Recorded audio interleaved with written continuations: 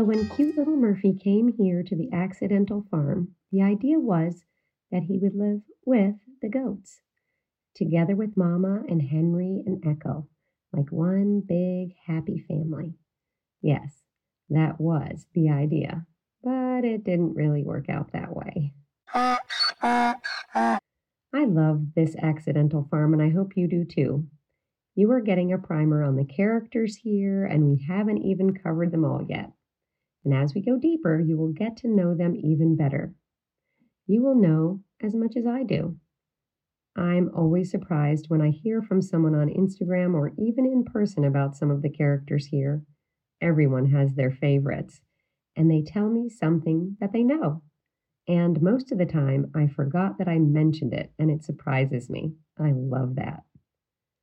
Did you know that a lot of farmers get donkeys as companion animals, like for high strung horses? They calm them. Donkeys are more rational than horses in a lot of ways. More on that another time. Farmers will also get a donkey or two to protect their other livestock, like goats or sheep or even cows, from predators like coyotes. A donkey will kill a coyote. No joke. So it seemed like a good idea for Murphy to protect the goats. You already know that I have bears around here. Their main targets are my beehives and my chickens, but you never know. And we have coyotes too, and foxes and bobcat and more. Since the goats arrived here, I protected them with an electric fence and I closed them in at night, every night. I didn't want a chance leaving them outside for a meeting with a predator. Nevertheless, the new donkey seemed like a good added security measure and probably some good company to mix things up out in the barnyard. Since Murphy was staying in his little house and then moving up to the field daily, I thought I would introduce him to the goats little by little.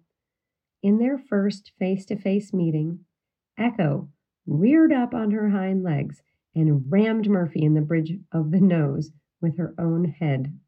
I swear. Gosh, was that really necessary? This is how goats play and how they stake out some territory. Murphy looked surprised, but he stayed calm, and I decided to try again another day. Carl, my friend and neighbor, suggested that I introduce them in the pasture where they could all be off the lead and have plenty to eat together. So I did. I released Murphy and the three goats in the pasture together. It seemed fine at first. They all ate grass, ignoring one another. And then Murphy's ears perked up and he took off running at the goats.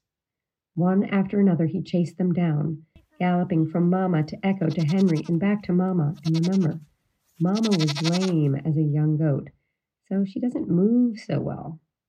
All three goats were panting, and Murphy was getting more and more revved up. I was freaking out. This kind of introduction was not in my wheelhouse. Maybe I should have left them in there to sort it out on their own. Maybe Murphy would have gotten tired and bored of chasing them and everything would have been fine. But maybe not. So I opened the gate of the pasture and called the goats urgently. They came running. Echo was first, then Henry, and Mama brought up the rear. I slammed the gate behind her just as Murphy galloped up, snorting through his throbbing nostrils, his ears pricked forward and his eyes wide. Well, that was the end of that. Sort of.